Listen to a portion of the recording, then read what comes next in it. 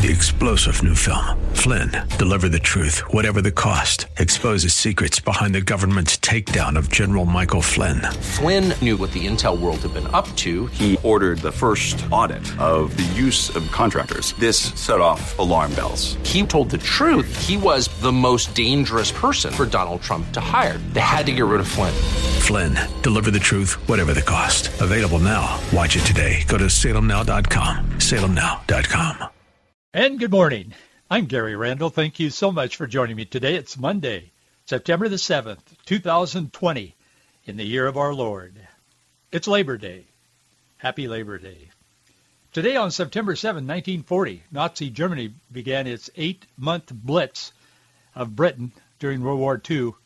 First place to attack was London. Today in 1813, the earliest known printed reference to the United States as Uncle Sam occurred in the Troy Post, Troy, New York. Troy was a place that produced just tons and tons and tons of beef.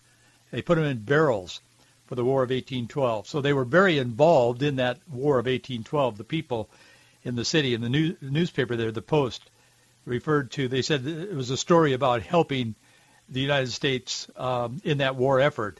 And they referred to the United States as Uncle Sam. Today in 1963, the National Professional Football Hall of Fame was dedicated in Canton, Ohio. Today in 1977, the Panama Canal Treaties were signed. They called for the U.S. to turn over control of the waterway to Panama, which eventually happened. They were signed in Washington by infamous President Jimmy Carter, leftist President Jimmy Carter, who explained what born again meant. I heard him speak at the National Religious Broadcasting Convention one year as President of the United States. It was kind of novel at that time to see the President of the United States talk about being born again, and he did. He was rather direct, to his credit, to the press that was there. This was back in the 70s, of course, and I was very involved at that time in that organization. And he told the press, he said, I've introduced you to the word born again. He said, I'll let all these folks out here, and there were several thousand people there, of course, I'll let them explain what that means. And I thought that was a clever comment. I'm not a big fan of Jimmy Carter because most of his actions, most of his work that he did and does is far left. But he made a case for being born again to the press. I remember that. And he gave away the Suez Canal, the Panama Canal. Anyway, today in 1979, the Entertainment and Sports Programming Network, ESPN, they made their cable debut. Today in 2007, Osama bin Laden, he'd been silent for a while. He appeared in a video, first time in 3 years. He told Americans that if they would convert to Islam, the war in Iraq would end. Today in 2008, troubled mortgage giants Fannie Mae and Freddie Mac, remember that? They were placed in government conservatorship. 5 years ago today, reaching out to the unions on Labor Day, President Barack Obama, he denounced Republicans. He said, Republicans, he said, they constantly attack working Americans. They're never fair with working Americans. He told a rally in Boston, he said, I'm going to use my executive power to make it right for the workers. Well, actually, it was a Republican who came to office shortly thereafter and turned the economy around in a way that no one had ever seen until, of course, the virus struck the world and struck America. But there were more people working than ever before, making more money than ever before. The economy was booming just a few short months ago, and then it all screeched to a halt. I want to talk to you a little bit about labor today from a biblical perspective. But I was thinking about what's going on in our culture today, and you don't want to think about that too much because it can get really depressing. I mean, there's a lot wrong in our world today, a lot. There always has been, but I mean, it's pretty amazing how many things are not working right right now. And it can really get to you. But you don't want to let that happen, because you want to think on the things that are of good report, and you want to think about the Lord, and you want to know that God is working his purposes through all of this melees of issues that's going on in our culture today. But just for a moment, let me share some of my thoughts, and then I want to talk to you about labor and what the Bible says about labor and one thing and another. But I was just thinking, 50 to 100 years from now, will historians really be able to piece together how about half of the United States, namely the political left, they fell prey to this kind of a mass insanity. Throughout history, there have been groups or kind of like subgroups within larger populations. They've had delusional behavior. I mean, we read that in portions of the overall history of the human race. For example, one we all remember, I mean, most of us that are spending this moment together on the radio probably weren't here. I wasn't here, but I'm very aware of it. We've all read about it and heard about it. But in the early 1930s, classic example, considerable numbers of Germans had fallen under the sway of Adolf Hitler. He was a prolific speaker, dynamic, charismatic type of personality. He had led those people to believe that they were the Earth's natural leaders, that they were destined, had a mandate from Mother Earth or whatever to be the world leaders. So they fell in line with this idea that if they could take over Europe, they would eventually take over all the world, and after all, it was their destiny. People are easily misled. I've spoken in some years ago when I was much younger. I spoke to some people who were older, but they had been there in those times during Hitler's influence and leadership. They said they were just misled. I mean, it was a delusion. And they couldn't believe they had fallen for it, but they did. I remember some Lutheran nuns I had on my television program several times, Basileia Schlenk and a couple of others. They'd written some books, one thing or another, and they talked about it. They said, we've spent the rest of our life, and we are spending the rest of our life asking God to forgive us. Well, I didn't say to them on television, but I thought it, and I remember the thought, God has forgiven you if you've asked him to. Now move on and do something. But, that's not my responsibility. I didn't say that, but I thought it. But they felt such a sense of guilt, really, for being deluded to the point that they were as young women in those days. So it's interesting. But, in present-day America, the left is exhibiting delusions of righteousness. And the more attention I pay to the news, and I pay a lot of attention because of this program, and I've always had an interest, but it's greatly heightened, and I spend more time looking at more news because of this daily live program that we do, and we're live this morning. That's the more I see of, just regardless of what it's related to, the more I see this whole thing as it's kind of rolling out in front of us. They're dragging people that would be kind of moderate, I don't like that word, but kind of centrist in their views, kind of not really strong to the left or to the right, but they kind of go along to get along and don't talk about, religion and this kind of thing, or politics or whatever. So what I see is the left now is coming after those people in the middle, yes, politically, but they're doing so much under the guise of righteousness and spirituality.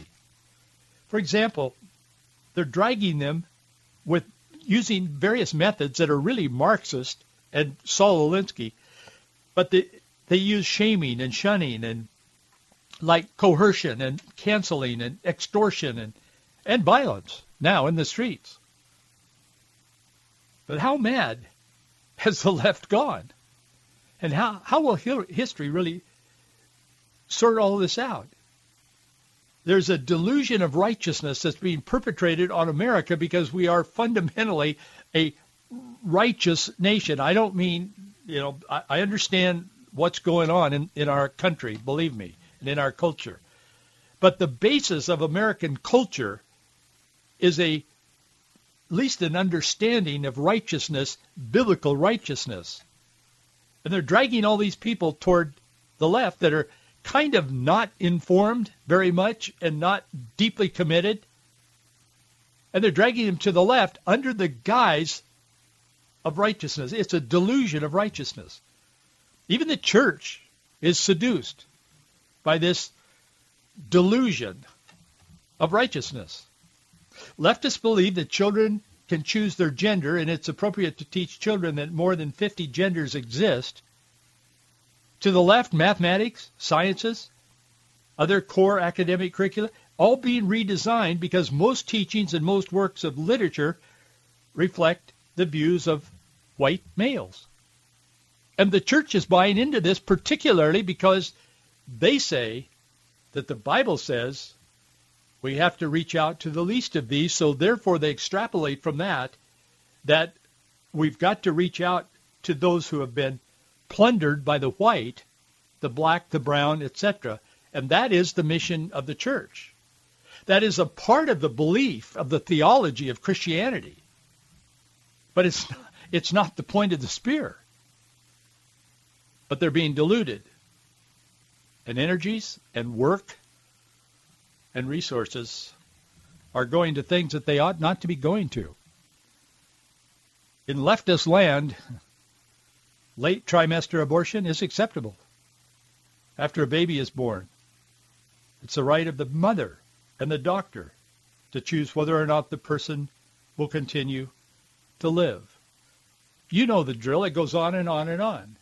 And yet these same people who just wink at abortion, killing unwanted unborn children, and sometimes after they're born, they say yes. But righteousness, the path of righteousness, is to reimagine America. The path of righteousness is to create new rules for spirituality. On this Labor Day, I want to talk to you a little bit about labor. The Bible says labor is a virtue. It's a good thing, as long as it's aligned with godly principles. In fact, Scripture teaches that the person who doesn't work shouldn't eat. I don't know about you, but that makes me want to work. And I have a history of working. I grew up on an orchard in central Washington. If you ever think that orchard is easy, it's not. I thought the whole world was an orchard until I was about 16 years old. But anyway, I grew up in an orchard. I know what it's like to thin and prop and prune and pick and haul and load trucks before they had bins and all this kind of stuff. But work is a good thing. We should work and we should celebrate labor as a virtue. But let me share some thoughts with you about labor on this Labor Day. Paul wrote to the Thessalonians, chapter 3, verse 10, reminding them, he said, even when we were with you, we gave you this rule: if a man will not work, he shall not eat. Then the apostle goes on to say, and I think if he were speaking, he would have lowered his voice a little bit right here, and he would have said, and we hear that some among you are idle. My grandmother used to say, my mother's mother, my grandmother, that grandmother, she used to often say, idle hands are the devil's workshop. She'd always look at me when she said that, and I was always doing something. I wasn't a lazy kid. I didn't have a chance. I would have been, but I didn't have that opportunity. But she would always say that. That was kind of one of her big deals. She had several of those little sayings, but idle hands are the devil's workshop. I think that's true to a great degree. But sometimes labor can be misplaced.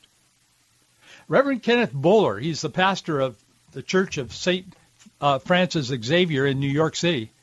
He's now regularly leading his congregation. They're having like a revival meeting in a Baptist or a Pentecostal or a holiness church of some kind. It's like a revival.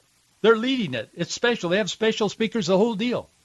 He's leading his congregation to recite the pledge for racial justice. And when did they do it? Right after the sacraments, right after what we Protestants would call communion. An effort that he says will bring about social justice and reconciliation. Well, I immediately, when I saw this, I thought, well, what is that pledge? Well, I'll tell you what it is. I'll read it to you because it isn't very long. They've just taken the sacraments. They've just taken communion in this church in New York, beautiful church, gorgeous building. And then they do this pledge. And here's the pledge. Do you support justice, equity, and compassion in human relations? Do you affirm that white privilege is unfair and harmful to those who have it and to those who do not? Do you affirm that white privilege and the culture of white supremacy must be dismantled wherever it is present? Do you support racial equity, justice, and liberation for every person? Do you affirm the inherent worth and dignity of every person? Therefore, and they are supposed to say yes, and therefore, from this day forward, it's not like a wedding ceremony. From this day forward, will you strive to understand more deeply the injustice and suffering white privilege and white supremacy causes?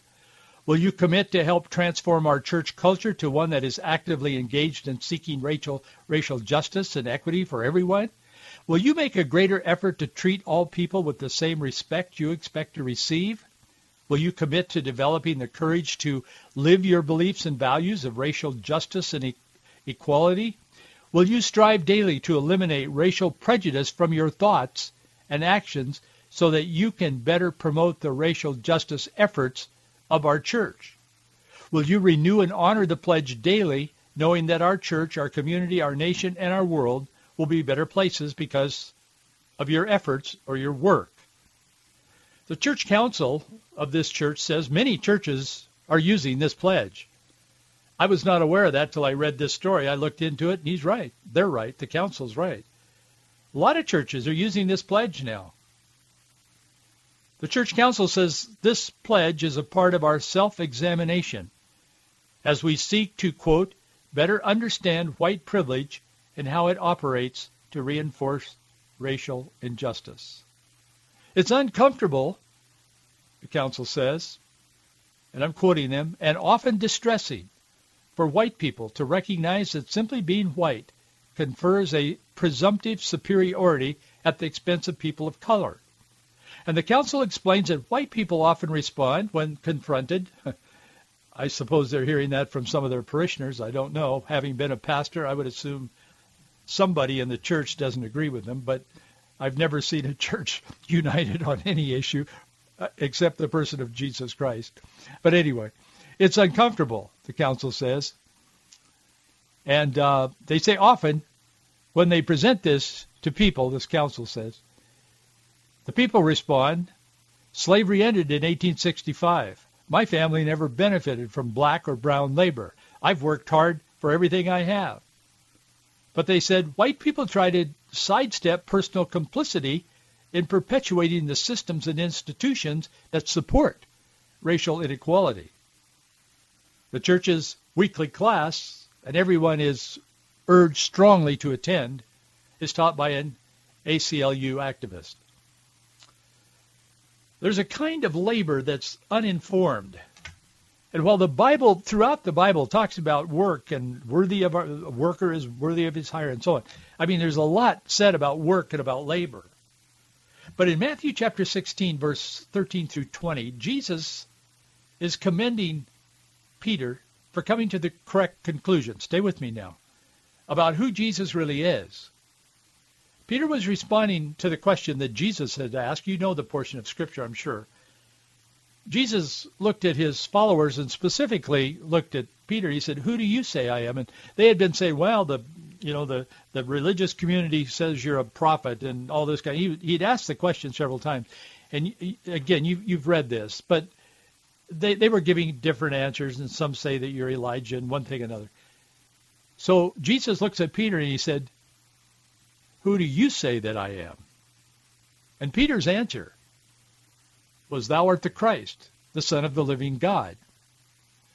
Jesus commended that. And he told Peter and his other disciples that flesh and blood hath not revealed it to Peter. But he said, "My Father, who art in heaven." So Jesus was thanking and commending Peter that he had received in that moment, in his response, he had received a revelation from heaven, from God the Father, about God the Son, Jesus Christ, his only begotten Son. And at that moment, Jesus said, Upon this rock I will build my church, and the gates of hell shall not prevail against it. Jesus was praising Peter for his accurate response while he was introducing his work of building the church on himself, not on Peter, as some would say. I'm sure this church, Xavier, would say that.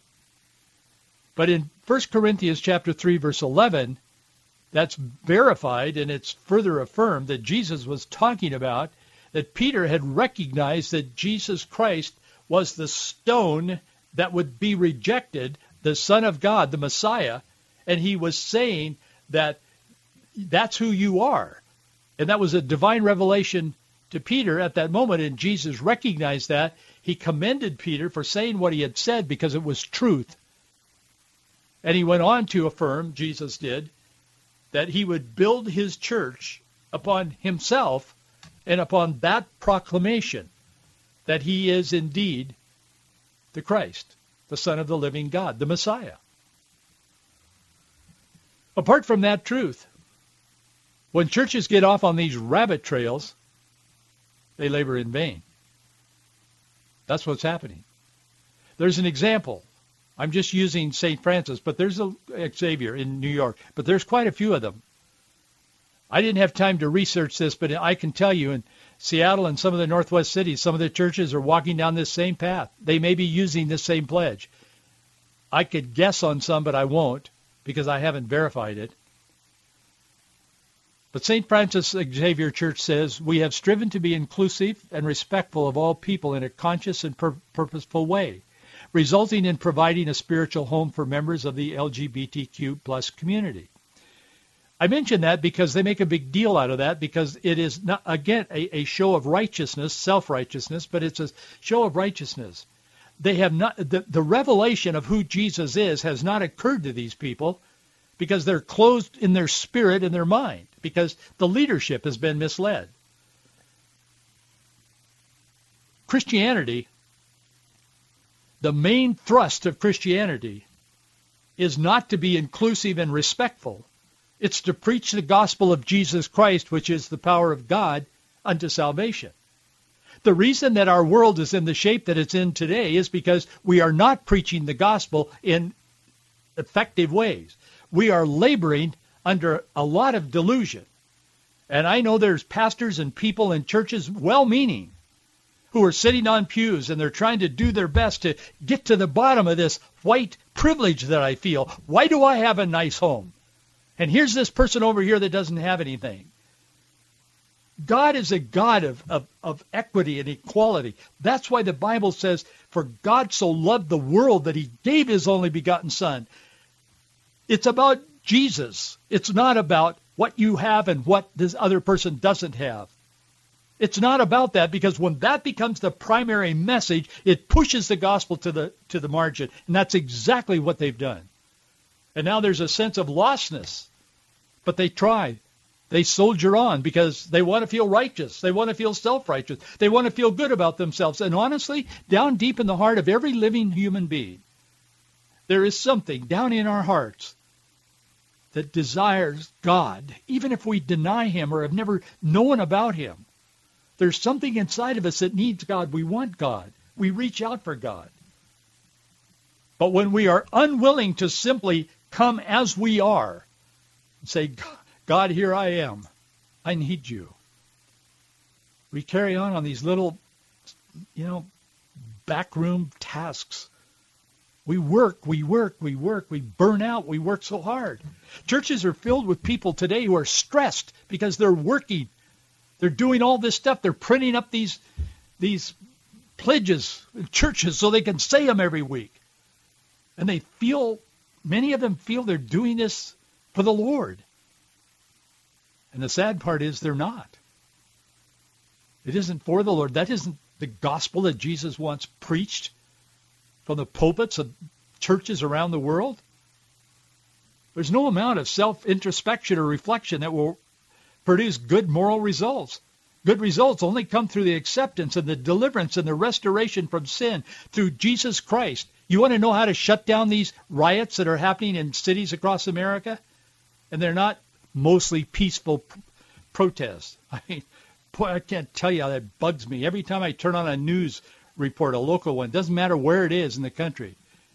The mostly peaceful protests last night, there were a few that, burned 14 buildings and killed 2 people. It's pathetic. But anyway, I digress. But there's no affirmation or self-improvement efforts that can change anything.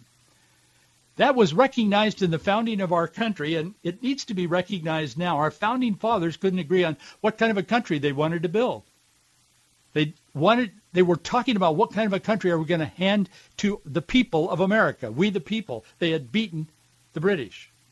The Revolutionary War had been won. So they couldn't agree on this. And they were at each other in this meeting room. They were trying to figure out what kind of a constitution.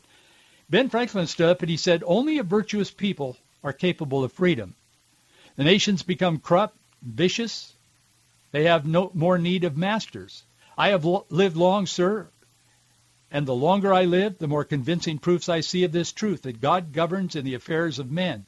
If a sparrow cannot fall to the ground without his notice, it's improbable that an empire can rise without his aid. Benjamin Franklin, the signer of the Constitution Declaration of Independence, he says, we have been assured, sir, in the sacred writings that except the Lord build the house, they labor in vain that build it. He said, I firmly believe this, and I also believe that without his concurring aid, we shall succeed in this political building no better than the builders of Babel. We shall be divided by our local interests, our projects will be confounded, and we ourselves shall become a reproach and a byword down to future ages. And what is worse, mankind may hereafter from this unfortunate incident despair of establishing governments by human wisdom and leave it to chance and war and conquest. The gates of hell are prevailing against our culture and unfortunately against some churches, but they are not prevailing against the Church of Jesus Christ, regardless of the name on the church. Those who preach the gospel of Jesus Christ, him crucified and resurrected, that is the work that we need to give ourselves to in these days. And as we contemplate work and celebrate work today, let's remember to do the right kind of work, because we do not want to be laboring in vain. And the Lord must be building the house. God is in control. Thank you for your support. We couldn't be here without it. You know that. Our address is Box 399, Bellevue, Washington, 98009.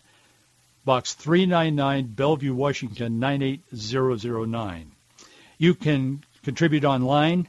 Go to faithandfreedom.us. There's a tab there that says donate. You can click it.